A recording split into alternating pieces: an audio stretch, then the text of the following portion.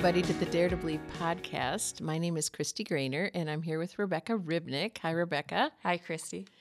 And we are honored to be talking with Charles and Lindsey Karuku today. So welcome, Charles and Lindsey. Thank you for having us. Yeah.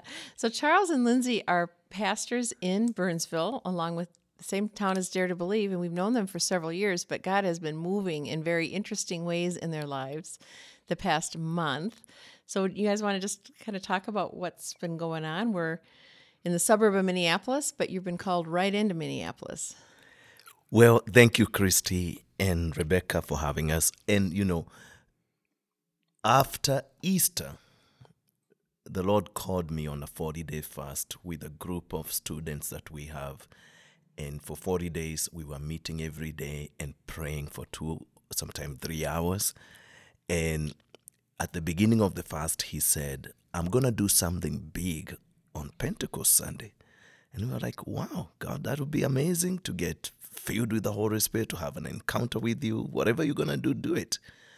And as we continued with the fast, the day before our fast ended, George Floyd got killed right there on the corner of 38th in Chicago. So anybody that's listening to this that might be away from all that's happening, George Floyd is the black man who was killed in Minneapolis by a police officer, and that police officer has been charged with murder, and it kind of set off a ripple that's been heard around the world, but really, literally. Exactly. Right, and so that is right in our city.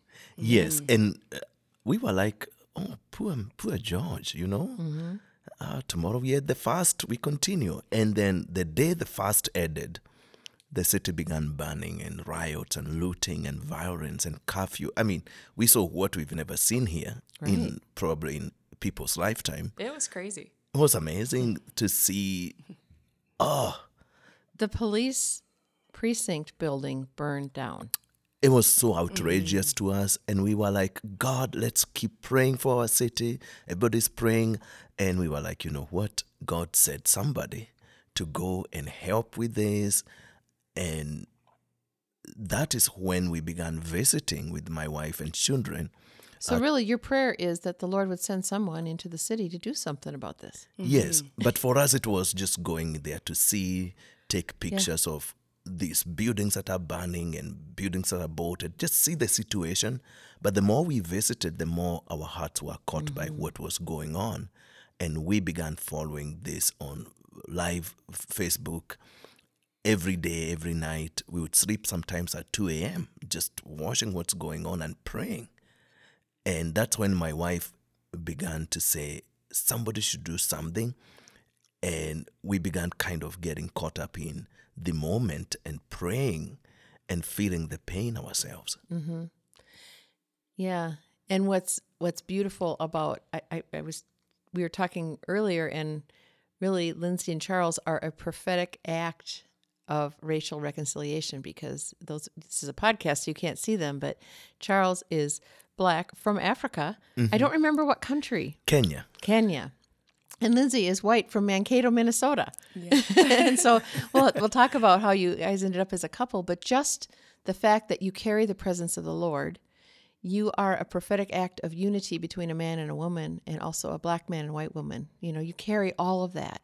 Thank you. So then when you showed up, no wonder the Lord stirred things in you when you were in that neighborhood. I'll let my wife talk about what happened on that Pentecost Sunday, because that's what sparked what has been going on now for 3 weeks. Yeah. So I think the thing about the death is that the police officer was a white man. So he wasn't just any police officer, he was a white man, and he's responsible for the death now of a black man. And so so that was something that really caught our attention and stirred this up in us. But for me personally, I've hesitated to get involved in racial issues because I've had so many problems over the years. Even just marrying a black man, I had a lot of lashback from the black women in the community saying, how could you take one of our good black men? And they didn't like me, and I've been called racist for things that I don't even know what I did, And so I was very afraid to get involved in these kinds of conversations. Anytime I'd open my mouth, it'd be like, well, you don't know, you don't understand, you're white, you're privileged, you're this, you're that. And so on that morning of May 30th, when we woke up and the Lord had spoken to both of us separately, because I was in another room with some of the kids and he was in the bedroom. When we came together in the hallway, he said, we need to do something. And I said, yeah, we do. That's what I heard as well. And it was like at that moment, whatever fear was still remaining in my heart completely lifted. Wow. And we didn't know what we were going into. We didn't know what the situation was going to look like on the ground. But when we got there, it was very chaotic because it had just happened. You know, there's still smoke in the air from the burning buildings and racial tensions were very, very high. And so we entered the intersection there, and there was a protest going on. And when she entered the intersection, this is the intersection where the murder took place. Exactly. Yes. And so that is, they call it ground zero because that is where it's like everything started right there. Mm-hmm. And so we went there, and there was a protest that was already happening with hundreds of people, very angry with, you know, there's certain things that they chant, and it's like that fear kind of tried to creep back in and say, oh, I'm not sure if you should be, you know, I don't know if I should be here. But it was like the Lord just kept saying, you got to go through with it. You got to do it. You got to do it. And so we went and we found a little corner on Pentecost Sunday, the following day when the Lord spoke to us. And we found, we were right across the street from the memorial. And just with a little a horn speaker or a megaphone, just stood there with that, and he called the people. Charles called the people together, and because the intersection was so crowded, there was a lot of people, and so that whole side of the street was completely filled. And we started just after the protest ended, and when he began to speak, the people listened. And he asked that we kneel down and we cry out to God for healing of our land. So right there in the intersection. Right there. on the tarmac. And so it was packed, you know, person to person. And this just is like on Pentecost. on Pentecost Sunday. Come on. 2 p.m. Oh my gosh. And so the people knelt down with us and they cried out to God for the healing of our land. He led everyone in a prayer Yes, Lord. For peace, for reconciliation, for justice, for God to do what he can do. In the midst of it all, and that he would bring unity. And so the people were very open and receptive. The moment that I took what was cool is somebody down the street had a speaker system, and they came up to us while we were in the middle of doing this, and they said, people need to hear what you're saying. Here's our speaker system. Please use it. Oh, I love it. And so we're like, okay, now we have speakers. We have a microphone. People can hear us better. And the reason you didn't have that is because you didn't intend to do this. No. You were just going to see what was going on, and the Lord told you to go there. So again, you just show up carrying the presence of the Lord, being who you are, and look what the Lord does. Yeah. He This was provided just everything that was needed. It was just a one-day thing. We just wanted it to do it for maybe 30 minutes, 40 minutes. That's it. And then you got a speaker system. We got a speaker system, and then shortly after that, it was my turn to take the microphone. And I took it, and the moment I began speaking, a Black woman got so angry. And she said, you don't understand. You have no idea because you're white. But what happened is she was there with her daughter, and her daughter had written a poem that said, I'm Black and I'm afraid. And so this mother gave me the phone, and I was able to read the poem out loud. And it broke my heart because the fear that's there, no matter what people think, the fear itself is very real. That Black people are afraid to leave their homes. They're afraid to go to the store. They're afraid to get pulled over by a cop. Like, the fear is so real. And unfortunately, the media and everything is not helping with it. Right. Everything gets amplified and create even more anxiety, more fear. And so we were able to listen to what she said, and I read that poem out. And when all of that was happening, there were so many young teenagers, young people in their early 20s, either mixed or African American, and they just began crying. And so I asked them, I said, if there's any one of you here that feel like you've been treated unjustly, or there's anything like that has happened because of the white community, I would like you to come forward. And somebody shouted out, that's all of us. And I said, then I'm speaking to all of you today. And I want you to know that as a white person, I'm sorry for the things that I said, I'm sorry for the things that have happened to you. I'm not them, but I'm here on behalf of them because you may never meet them again. But I want you to know that I'm sorry for what's happened, and I'm committed to being part of the change. And they just began weeping and crying. The young people that did step out, they were crying and ended up coming up and just saying, thank you so much for what you're doing. And we were crowded up all around behind us. They came forward too and said, thank you so much, with tears streaming down their faces. They were just so thankful that somebody said something, somebody did something, and that we recognize that what happened is completely wrong. He never should have died the way he did. It was premature. It wasn't it wasn't good. It was wrong, yeah. And the enemy was trying to create more problems, more division. And so that was Pentecost Sunday. And we watched God bring healing and bring reconciliation between the races. We asked for if there's anyone that wanted to get saved, because reconciliation isn't possible unless we're reconciled with God first. Because we need to be able to forgive. We need to be able to come humbly and repent for things that have happened. And so unless that has been done and we've been reconciled with God through Jesus Christ, we can't achieve racial reconciliation or reconciliation with one another. It's impossible. And so we can have all these systems or talk to these people in power and try to do all that, but without God completely transforming our hearts, we'll never get there. And so people got saved that day. People cried and hugged each other and loved on each other. And we saw just the beginnings of something incredible. And we knew that there was no going back. We had to continue. Yeah. So when you say they got saved that day, they received Jesus as their Lord and Savior. They received Jesus Christ. Yes. And you probably knew some of that might happen, but wow, you just show up and do what the Lord puts on your heart, and look what he does. Yes. He throws gasoline on it. Oh, that's the fire we want. Amen. Yeah, the enemy does the counterfeit, which he burns down buildings and destroys things, but the Lord brings the real fire of revival. Yes, he does. Thank you. Yeah. Oh, thank you, Lord. So then you knew that night that it was, before we go on, that poem, did you keep a copy of that poem? I don't have a copy of it. No, I don't. It was on her phone. Yeah, And yeah. so we had to yeah. She gave us a phone and we and just she read didn't it. share it or, yeah. Yeah. So that was day one, Pentecost Sunday. Yes. 2020. Yeah. And what has life looked like for you since that day? Woo. We did not know what we stepped into until Monday. On Monday, a picture that was taken, I put it on my Facebook page. It had 12,000 people shared it, and close to 1 million people saw it. Close to 1 million people. Yes. Wow. And before you Within realize, 24 hours.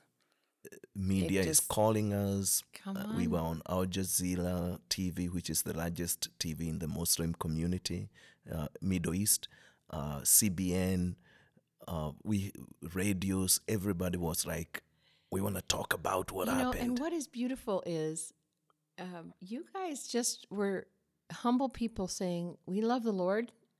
We got to go see what the Lord is, what's going on. We just have to show up. I hope somebody does something. You didn't have it on your heart to be the one that went around the world or that took credit for anything. No.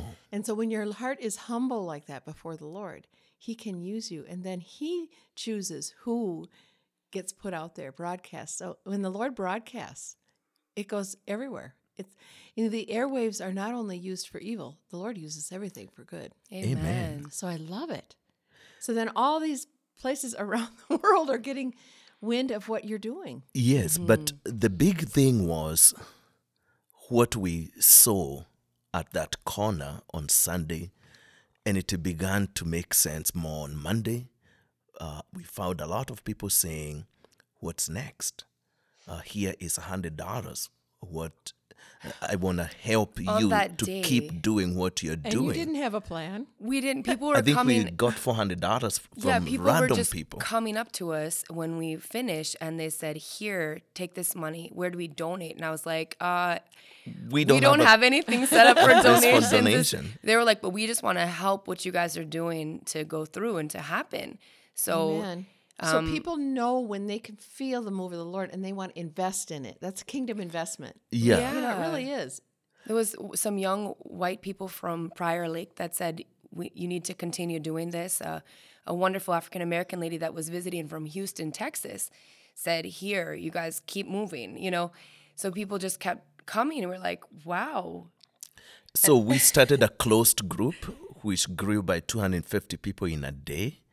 12 hours. In 12 hours, we had 250 Unity people. Revival. Facebook. Yes. It's the Unity Revival Facebook. Unity And- Revival Minneapolis. Yeah. Okay, Unity Revival Minneapolis. Unity Revival Minneapolis. And then we realized this thing is so needed, and we are not done.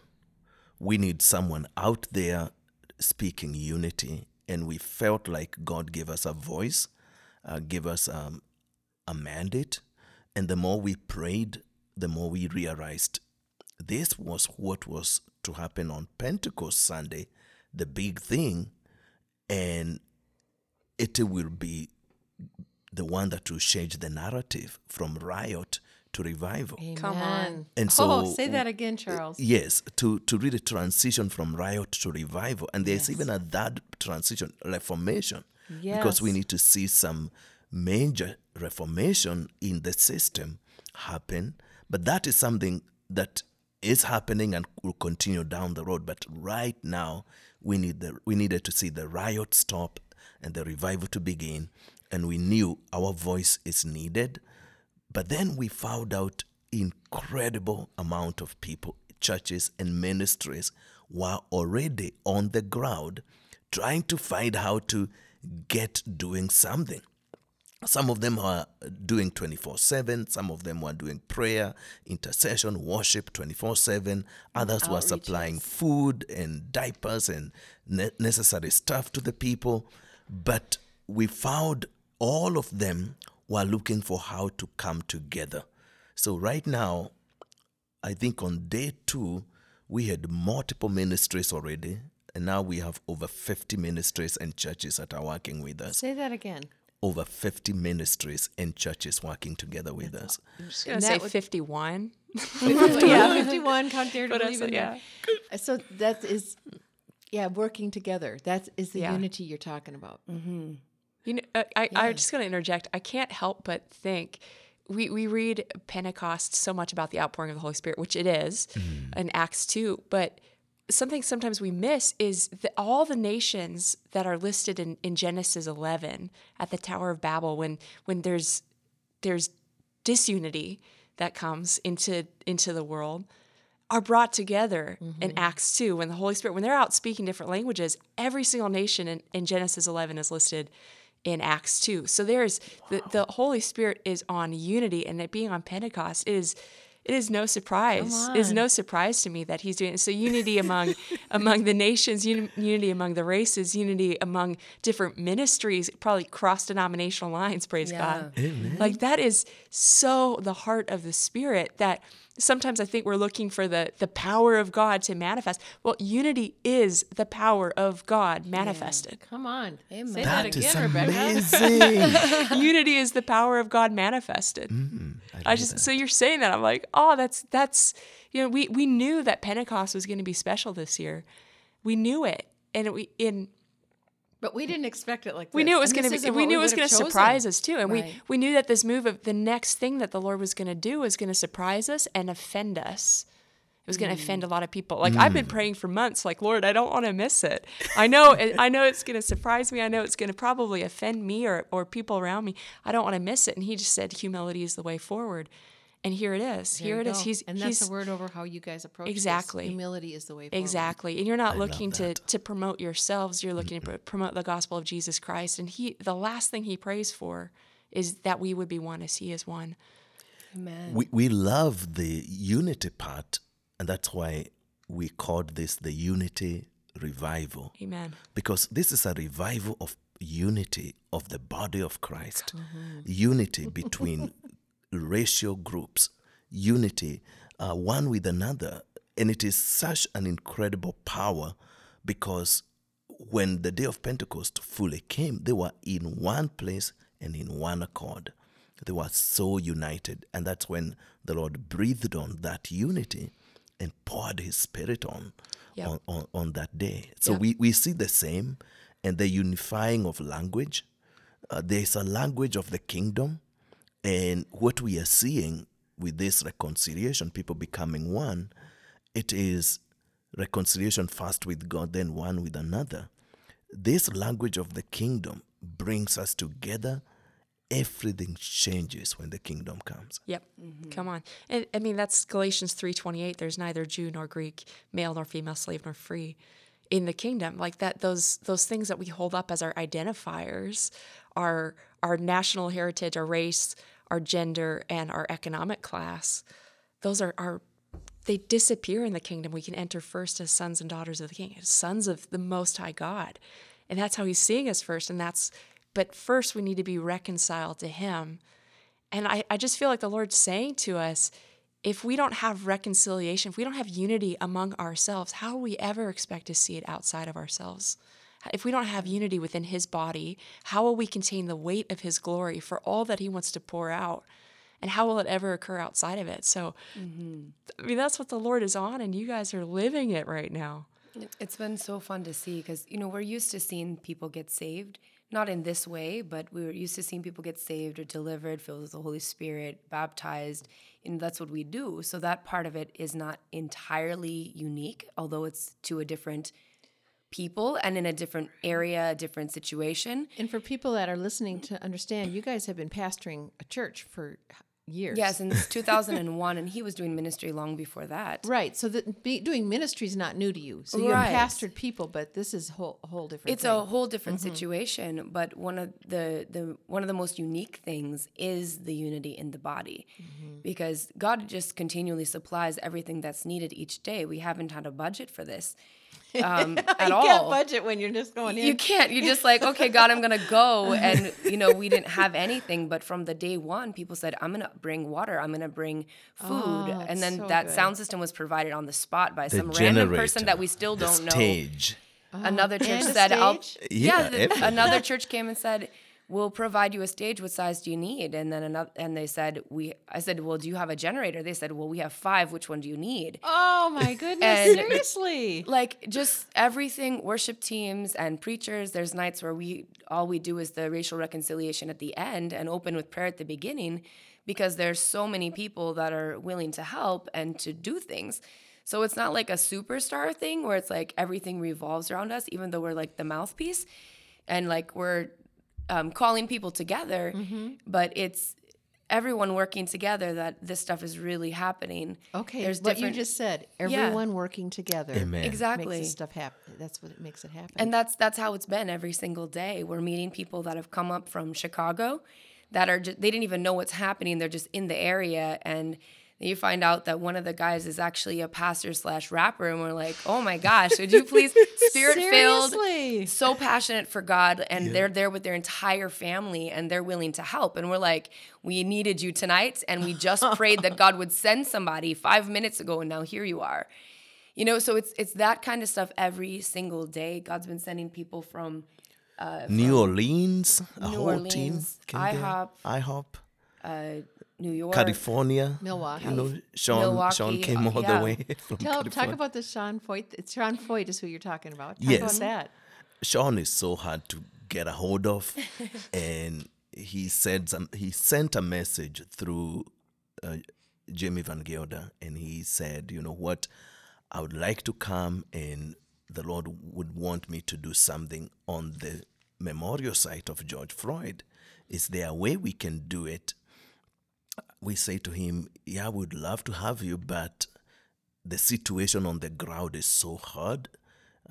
We probably would not want you to come. White people were not well received at that point. Unless you come and you walk behind a black person, and please don't tell anybody you're coming. Anyway, he worked on another venue, and he put it on his Facebook page. It went viral, and he began getting all kinds of threats. Because he's a white man. Because he's a white man. Okay. They canceled the event. And then he went on Facebook, and he had a very wise way of putting it that, I'm sorry, I can't come. But then he still came. And he came under the radar. And he came to your stage. He came to our site. Instead of the other venue. And came to our stage. He didn't do anything public on his page, on his Facebook or media, until after the event. And so Sean was able to come and lead worship with a team of interracial people that it was a multi-ethnic worship team. And something broke that night. Oh, that's so good. It was so incredible to see the glory of God just fall on that place. We had so many people, maybe a couple of thousands of people who were there that night. And at the end, some of the people who had said, we don't want him here, we don't want him here, they came at the end and say, is that Sean? I say, yeah, it's him. But that was after everything was done. He say, I can show you on the screen on my phone what he said, and he should not be here, but it was too late. And He that again is ended up all leaving. that's coming from the white community, and they're upset. Those were white people that said he shouldn't be here. Yes. It was coming from Wow.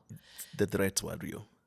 Yeah, and they were so upset. But again, he didn't announce that he was coming after the other event was And that's the canceled. humility piece again. It He is Yeah. because He And came he in needed humility. to show up with who he was and what he carried and Yes. release it, just the presence of the Lord in his life to release that. And then, yes, so the Lord will continue to send individuals who love the Lord yes, to bring what they carry to that situation in this place, in this revival. yeah, A beautiful thing he did, Sean did, when he knelt, he grabbed his guitar and knelt. And like mid worship. he lifted up his hands. We had a gasp in the crowd. All the black women that were standing next to me, they were like, it's like They did not expect that from a white man. For And him to I think they kneel knew that who he way? was, and they were kind of on edge. They didn't know what he would do. And when he So he knelt represented and the he humbled Lord himself, very it well. something did. just broke. Thank you, Lord. That is It's so beautiful. good. It was beautiful.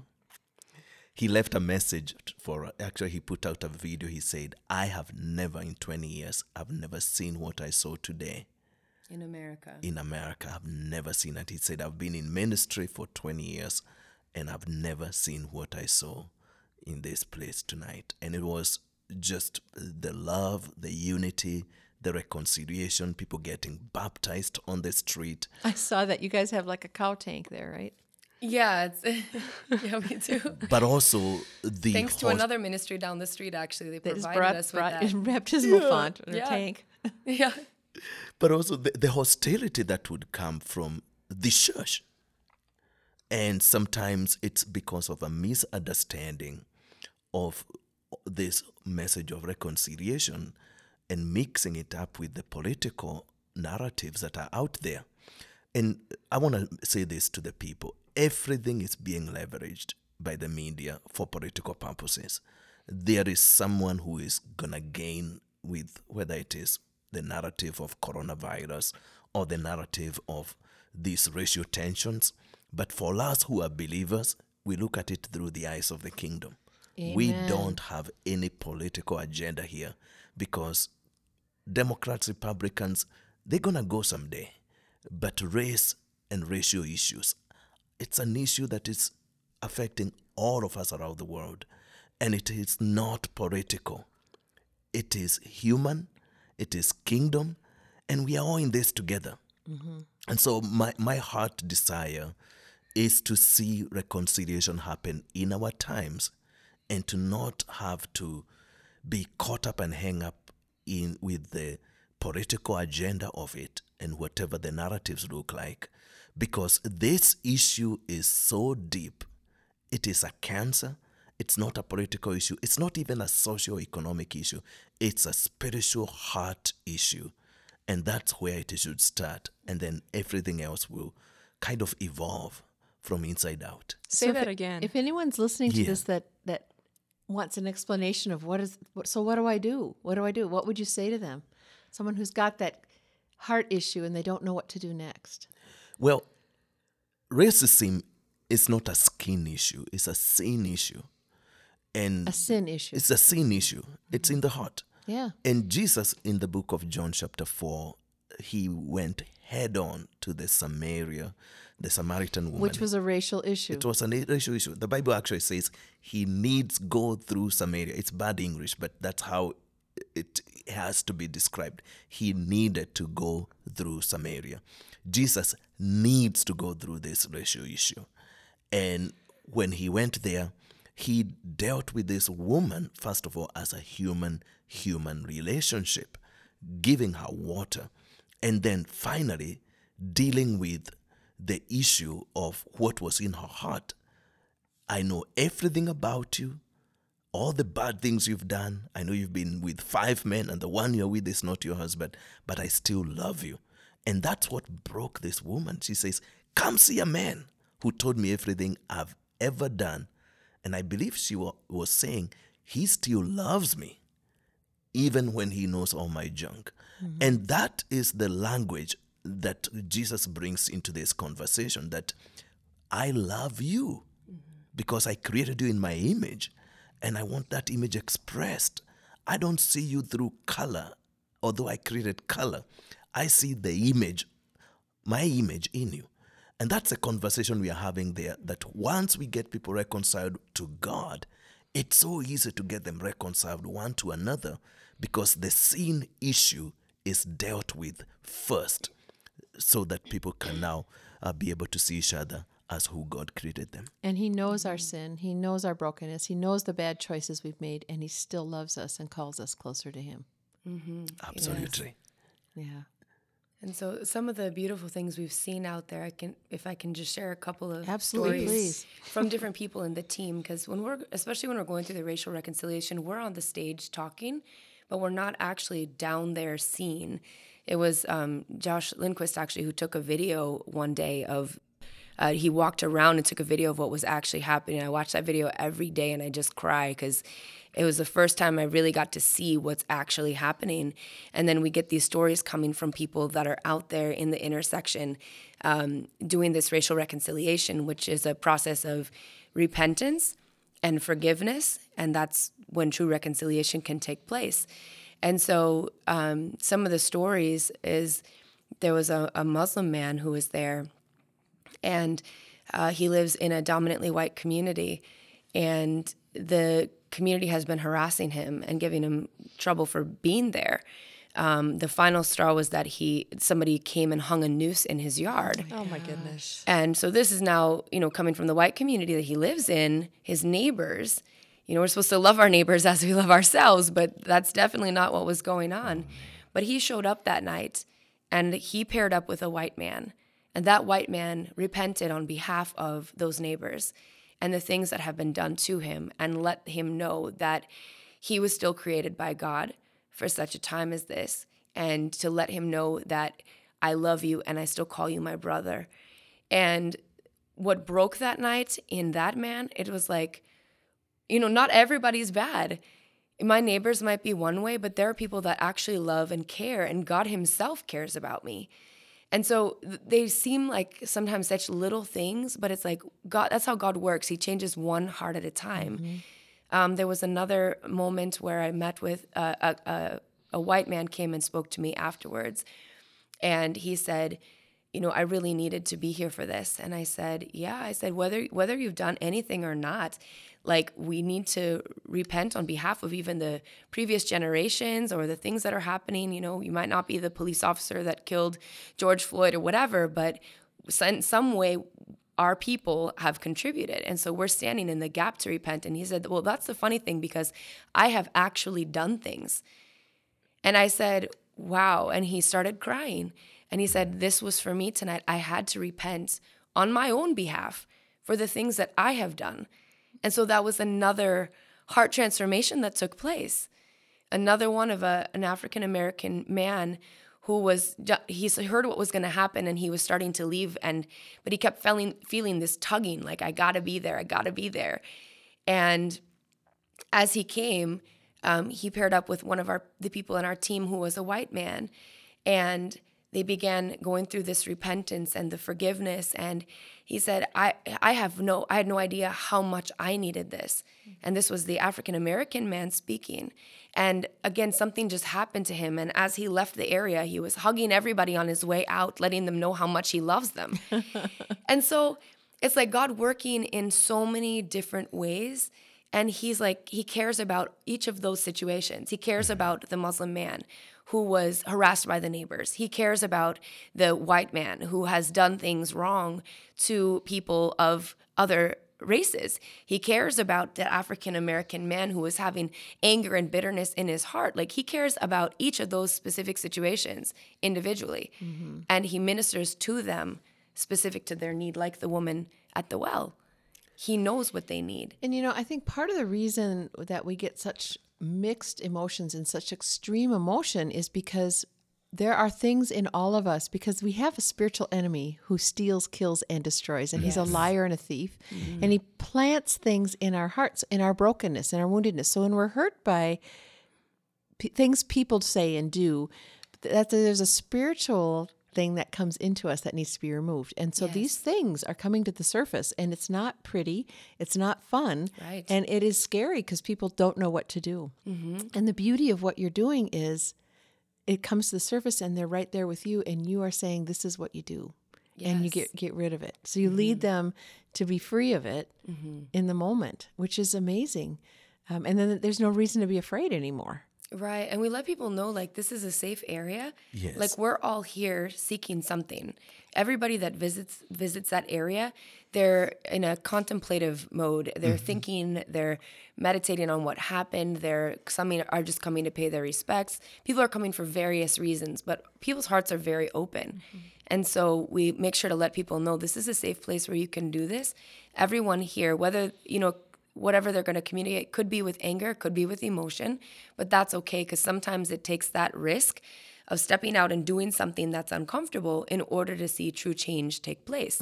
And so that's what's been happening out there, and it's so cool to see that people are that the people are coming to the area, Christian or not. I mean, there's Buddhists, there's Muslims, there's everybody, but the one common thing is everybody's saying, thank you so much for what you're doing. This is exactly what we need.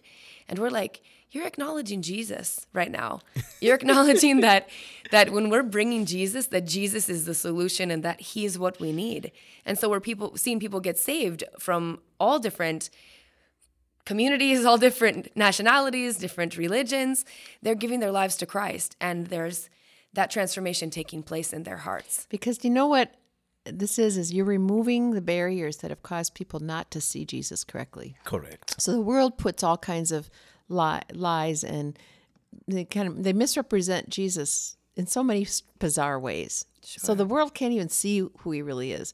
But what you're doing is removing that so they get a glimpse of the real Jesus. Yes. And when people see him for who he is and his truth and in his glory, they fall in love with him. It's like, all that other stuff, all the propaganda from the world of religion, all that stuff is removed, and they see him.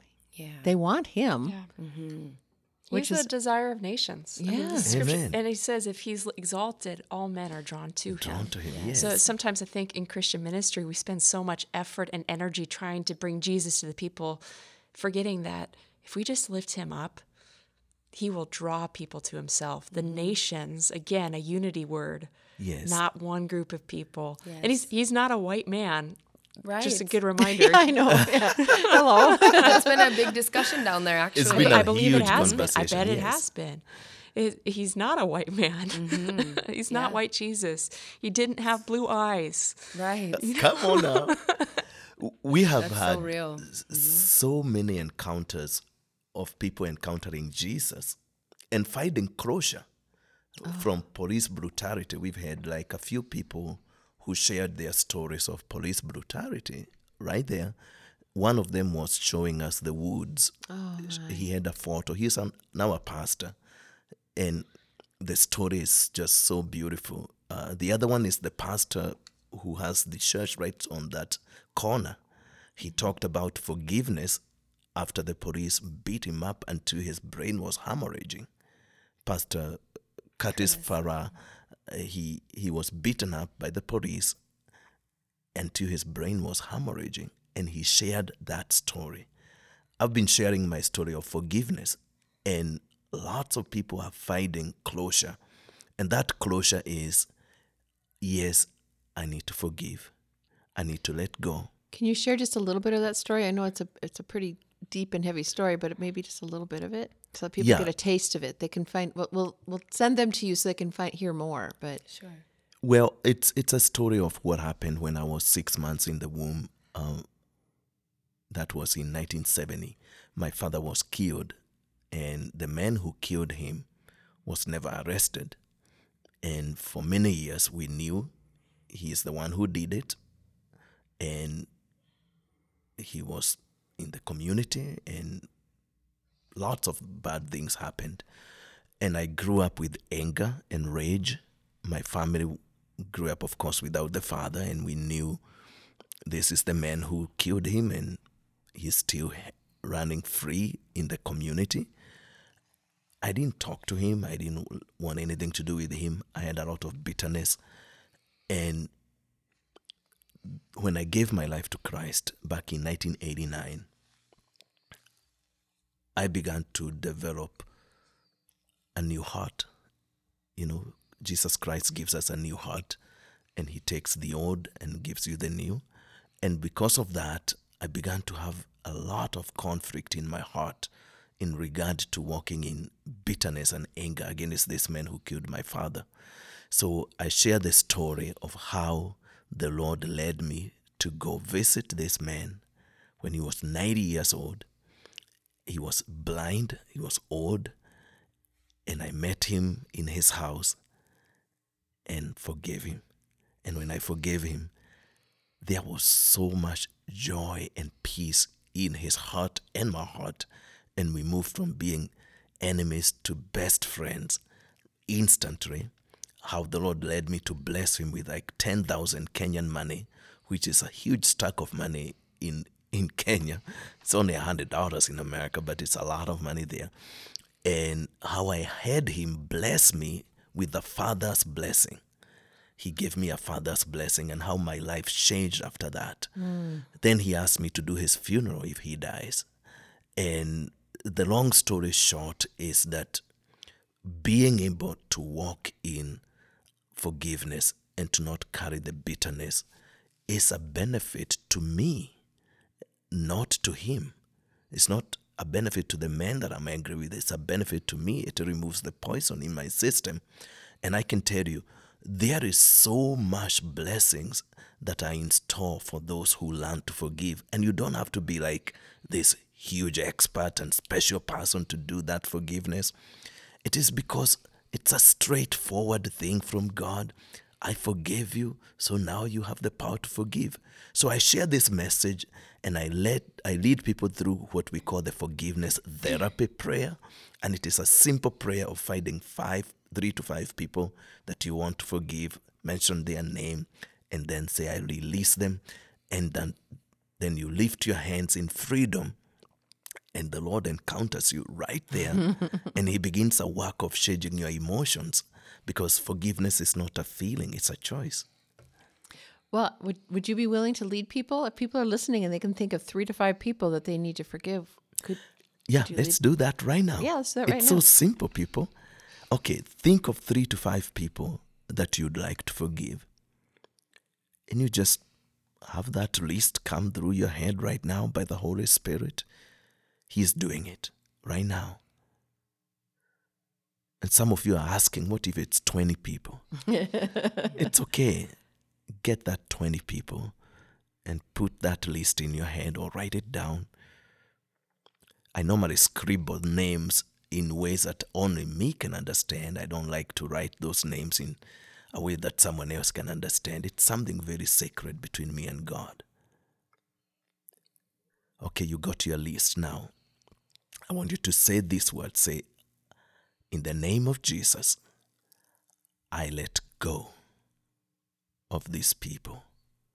Now mention their names under your breath, and you say, I let go of so-and-so, I let go of so-and-so, I let go of so-and-so in Jesus' name. If you have a paper that you wrote those names, you can tear the paper apart, or you can throw it in the fire, or you can scramble it and throw it in the garbage. That's a prophetic act to show that you have let go. Now lift your hands and say, I am free in Jesus' name. I always like to sing this song. Let it go, let it go. Don't hold on it anymore. And that's what we do. And when you remember these things that someone has done to you and you are angry, repeat this prayer just as I showed it to you. And it will work miracles every single moment you do it. That's how simple it is. Amen. Amen. And I think it's important to know that, some people might be struggling and saying, well, I don't feel like forgiving. I don't feel like letting them go. But forgiveness is really a choice that we make. It's not the feeling. So you can choose today to actually let those people go. You can choose to forgive them as an act of your will. And when you do that, the emotions will follow. They'll come and align right along with it. The emotions will catch up. So Totally. Amen. I often find that when I get offended, it's usually because there's something in my heart that I need to work through. It's really not about the other person. Mm-hmm. So for me, that is a big signal that there's probably some forgiveness that needs to take place. Definitely some repentance, or that there's a blind spot being highlighted. So my own offense is that marker for me. And so one of my prayers is, Lord, let my hunger be greater than my offense. Let my hunger for you be greater than my own offense. Jesus. So that we can do things like forgive those who have really hurt us. Yeah. It's not saying what they did is okay. It's just releasing that the part that's bitter in your heart, the part that can affect you, is releasing that to the Lord and handing justice over to him. He's really the only one who can bring real justice. His hands are the only ones that are big enough to hold that. Mm-hmm. So I just declare over our listeners that your hunger for God, your hunger for unity, your hunger for the peace of God that surpasses your understanding will be greater than your offense. Yeah. Thank you. Amen. That's so powerful. Mm-hmm.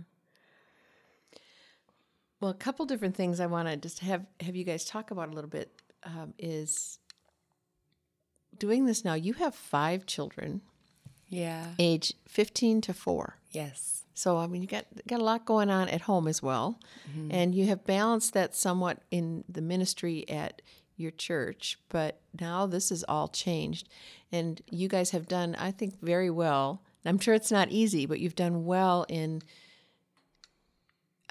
honoring the ministry to your family as well as this ministry that has broken out. Because I think what people can tend to do is when the Lord starts to move, they just run and forget about their families sometimes because they're so passionate from the Lord. I'm proving I love Jesus by giving him everything, but then our family suffers, and the Lord doesn't want that. Mm-hmm. And I'm impressed with how you guys have worked that out. It's only 3 weeks into this, but can you speak to that a little bit? I think it's an intergenerational victory. It's right. It is really. So can you speak to that? Sure.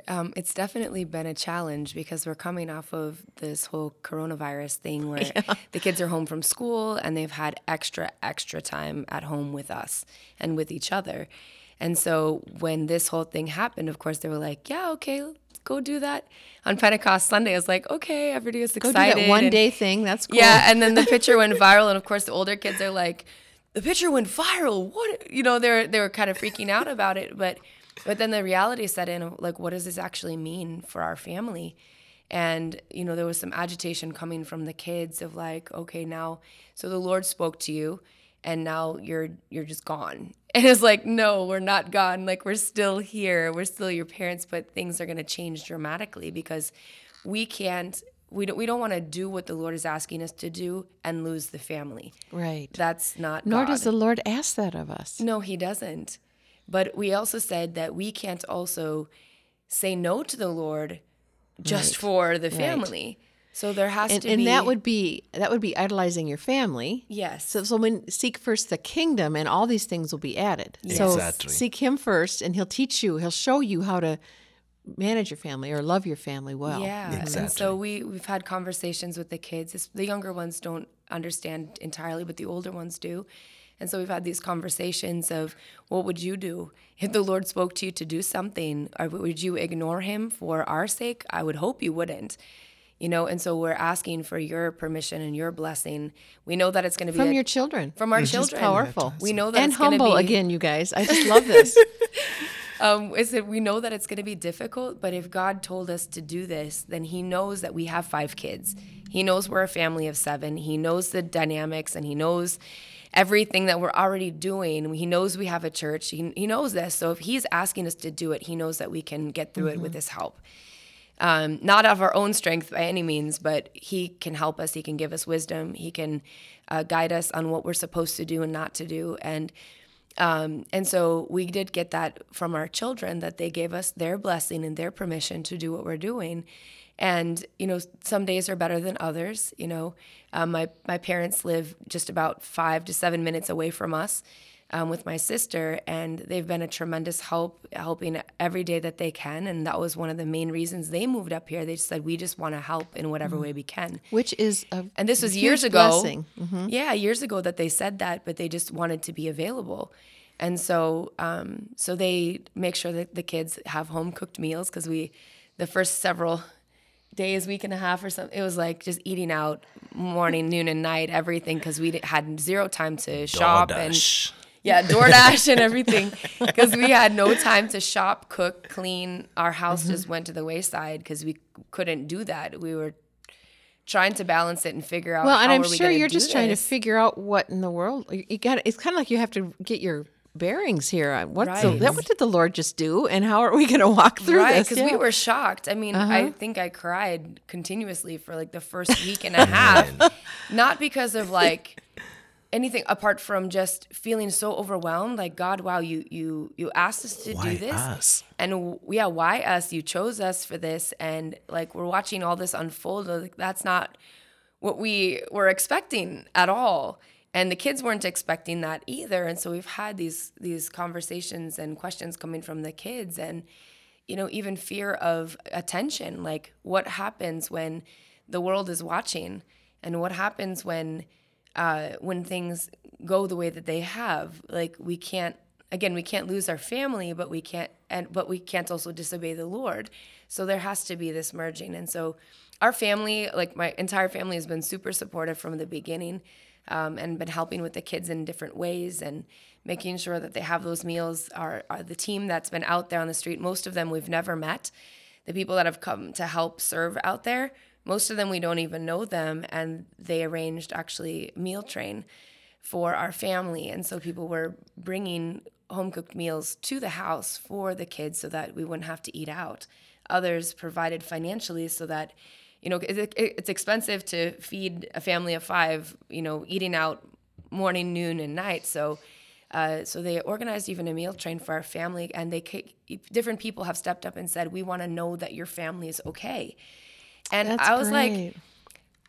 like, our church family is wonderful, and they support us and all that.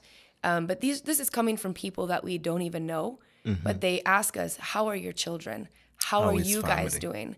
Are you rested? Have you been eating well? And they're concerned about us, that we're okay. Which is very vital, because the movement cannot continue if the leaders get taken out physically either, And and emotionally. we can tell our support team, especially in the movement, is so pro-family and wants us to do well in that area. They gave us so much help, and they asked us to be free to not be there on Monday and Tuesday. So on Mondays So you're and doing your Tuesday, Sabbath the way the Lord said. Yes. it's our family day. And we spent those 2 days full time with the kids and the family, enjoying ourselves. We actually went out to a hotel. The kids were so excited, but also to see the support financially with gifts to the kids.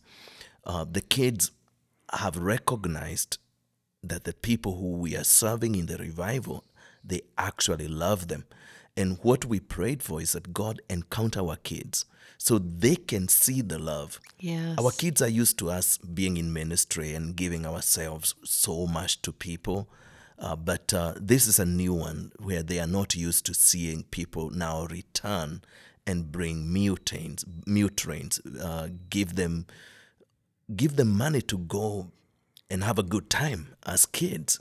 And so we have been so appreciative of the gift that came for last week.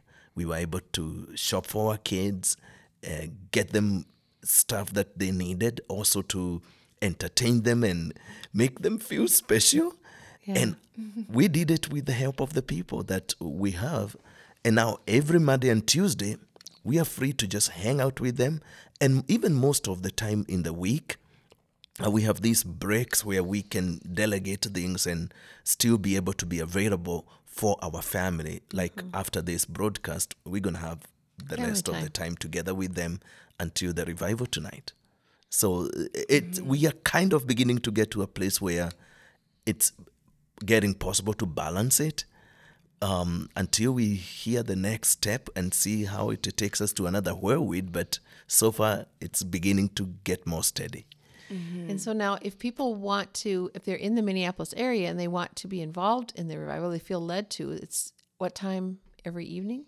It changes every day. It's a little bit different. Okay, so they should go to your website or your Facebook page. Yes, which is Unity Revival Minneapolis. It's a Facebook group for those that want to serve and get involved. And the schedule is posted in more Unity detail. Revival Minneapolis on Facebook. Mm-hmm. Yep, and so they can go there to find that out.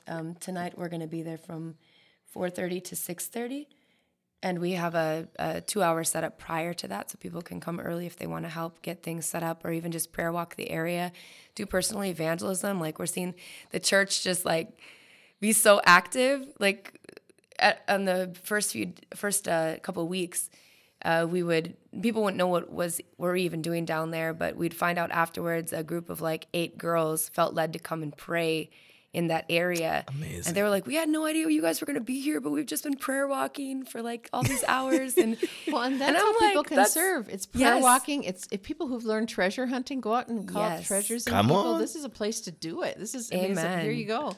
Or just showing up and seeing what the Lord does. yeah. And I'm thinking that I'm feeling like we want you guys to release, because you have walked through so much in your marriage and in your lives. So I'm thinking these 3 areas. So I want to ask you guys just to pray and to kind of release stuff over people. Sure. So if people want to connect with you, the best place is through the Unity. We have a Revival. website, You have a website, which is unityrevivalmovement.com. unityrevivalmovement.com. Yes. So that connects them with the Unity movement.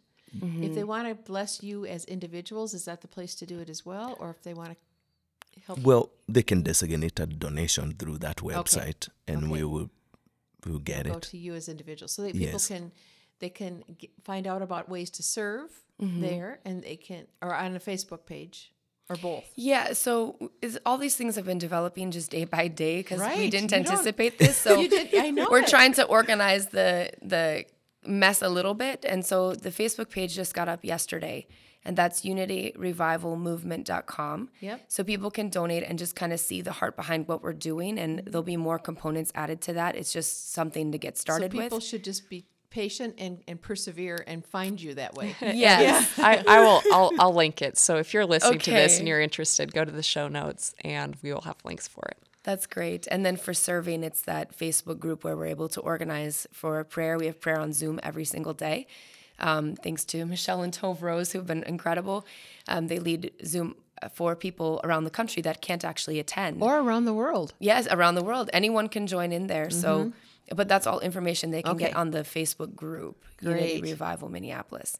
So, Well, as you guys can pray and release however you feel led, but I'm thinking the 3 areas are family, because family is important to the Lord's heart. His Yes. family was his idea. And so, where we have the greatest potential to honor the Lord with our giftings tends to be the areas where we get the greatest attack, because you have the potential to bring glory to the Father. And that is in the area of family.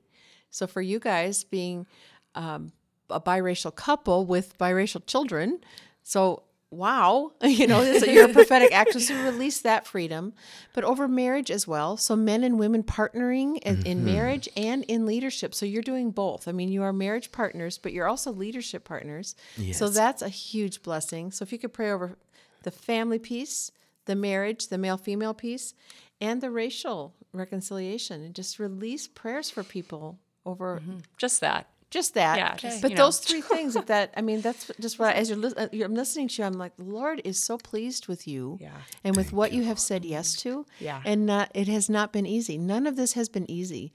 But you believe God and you trust God.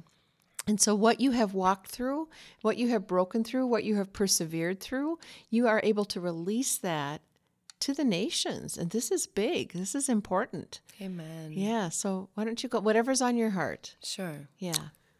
Father God, we so honored that you've chosen us to do this. And Lord, I ask for the release of racial reconciliation. First with you, and then one with another. I pray, Father, that the grace to serve one another in Christ, that grace will be released on each of the listeners today. I also ask you for resilience in marriage, especially as people come together across racial boundaries. I pray for interracial marriages. Even as Rebecca was sharing that there's a grace on interracial marriages, I pray for that grace to rise and be a voice to bring harmony and unity across this country and around the world. Let their voice be amplified like you have done to our voice, and let them speak into this issue of reconciliation. And I pray also, Father, for powerful couples to rise together and male-female relationship to be reconciled again, so that marriage can become an embodiment of unity and the power thereof, Father God, as you have done for us, as you've healed our marriage and caused it to become a sign and a wonder for many, many people to come together and be reconciled. Do it for those hearing our voice today. We bless them with the authority to walk in these things we carry, and we declare the kingdom of God in you now can be released through your voice. So go forth and release it in Jesus' name. And Father, I just thank you for all those that are saying, I want to do something. God, I pray that you would remove every bit of fear that is in their hearts, God, and that you'd give them the boldness and the courage to step up and to really shine light in dark places. God, I pray that you would heal their hearts from pain and injury, even offense and unforgiveness, anger, whatever those things are in their hearts. God, I pray that they would be able to release those things to you and that you would give them a new heart. Lord, that they would not be easily offended as they're coming up against even controversial issues, Lord, but that they would be able to keep their eyes fixed on you and not be distracted by the crazy chaos and all the voices that are speaking. Lord, that their eyes would be fixed on you and that they would do exactly what you ask them to, and that they would step out with such boldness, and that you would meet them there, and that they would see even your hand of favor and blessing upon their lives. And God, even for those who have children, Lord, you've spoken to people to step out, but they're wondering, how are we going to do this with our family? God, I pray that you would give them wisdom, that you would give them direction, that you would encourage them and help them to know how to speak to their children, God, and that there would be such a grace on those families, not to burn out, not to feel like they've just poured out everything and there's nothing left, but God, that you would surround them with teams, that you would surround them with people that love them and that care about them, God, and that even represent Jesus well, so that their children can see that it's not just about just giving, but Lord, I pray that they would see you in the midst of it all, and that they would even have a supernatural understanding about what you're trying to do and want to be a part of it, God, that their eyes would be opened, these children, Lord, even our children, Lord, that their eyes would be open to see what you're doing, and that none of this is about any of us, but it's about seeing your kingdom come and your will being done on earth as it is in heaven. And so, God, I pray that you would speak to all of our hearts, God, that you'd speak to the hearts of those wanting to get involved and those children, Lord, that are caught in this mix, even unawares of what's going on, but that you would give them that grace and the understanding to step into this place. and that you would bring balance through wisdom, God. We just trust you with all of it. In Jesus' name. Amen. And we bless you. I just want to say on behalf of the body of Christ, thank you for what you're doing. And we bless you. We declare protection over what God is doing in you and through you, your family, your church, this movement, all that God's given you, your health, your marriage. We just declare blessing and increase. Thank you in Jesus' name.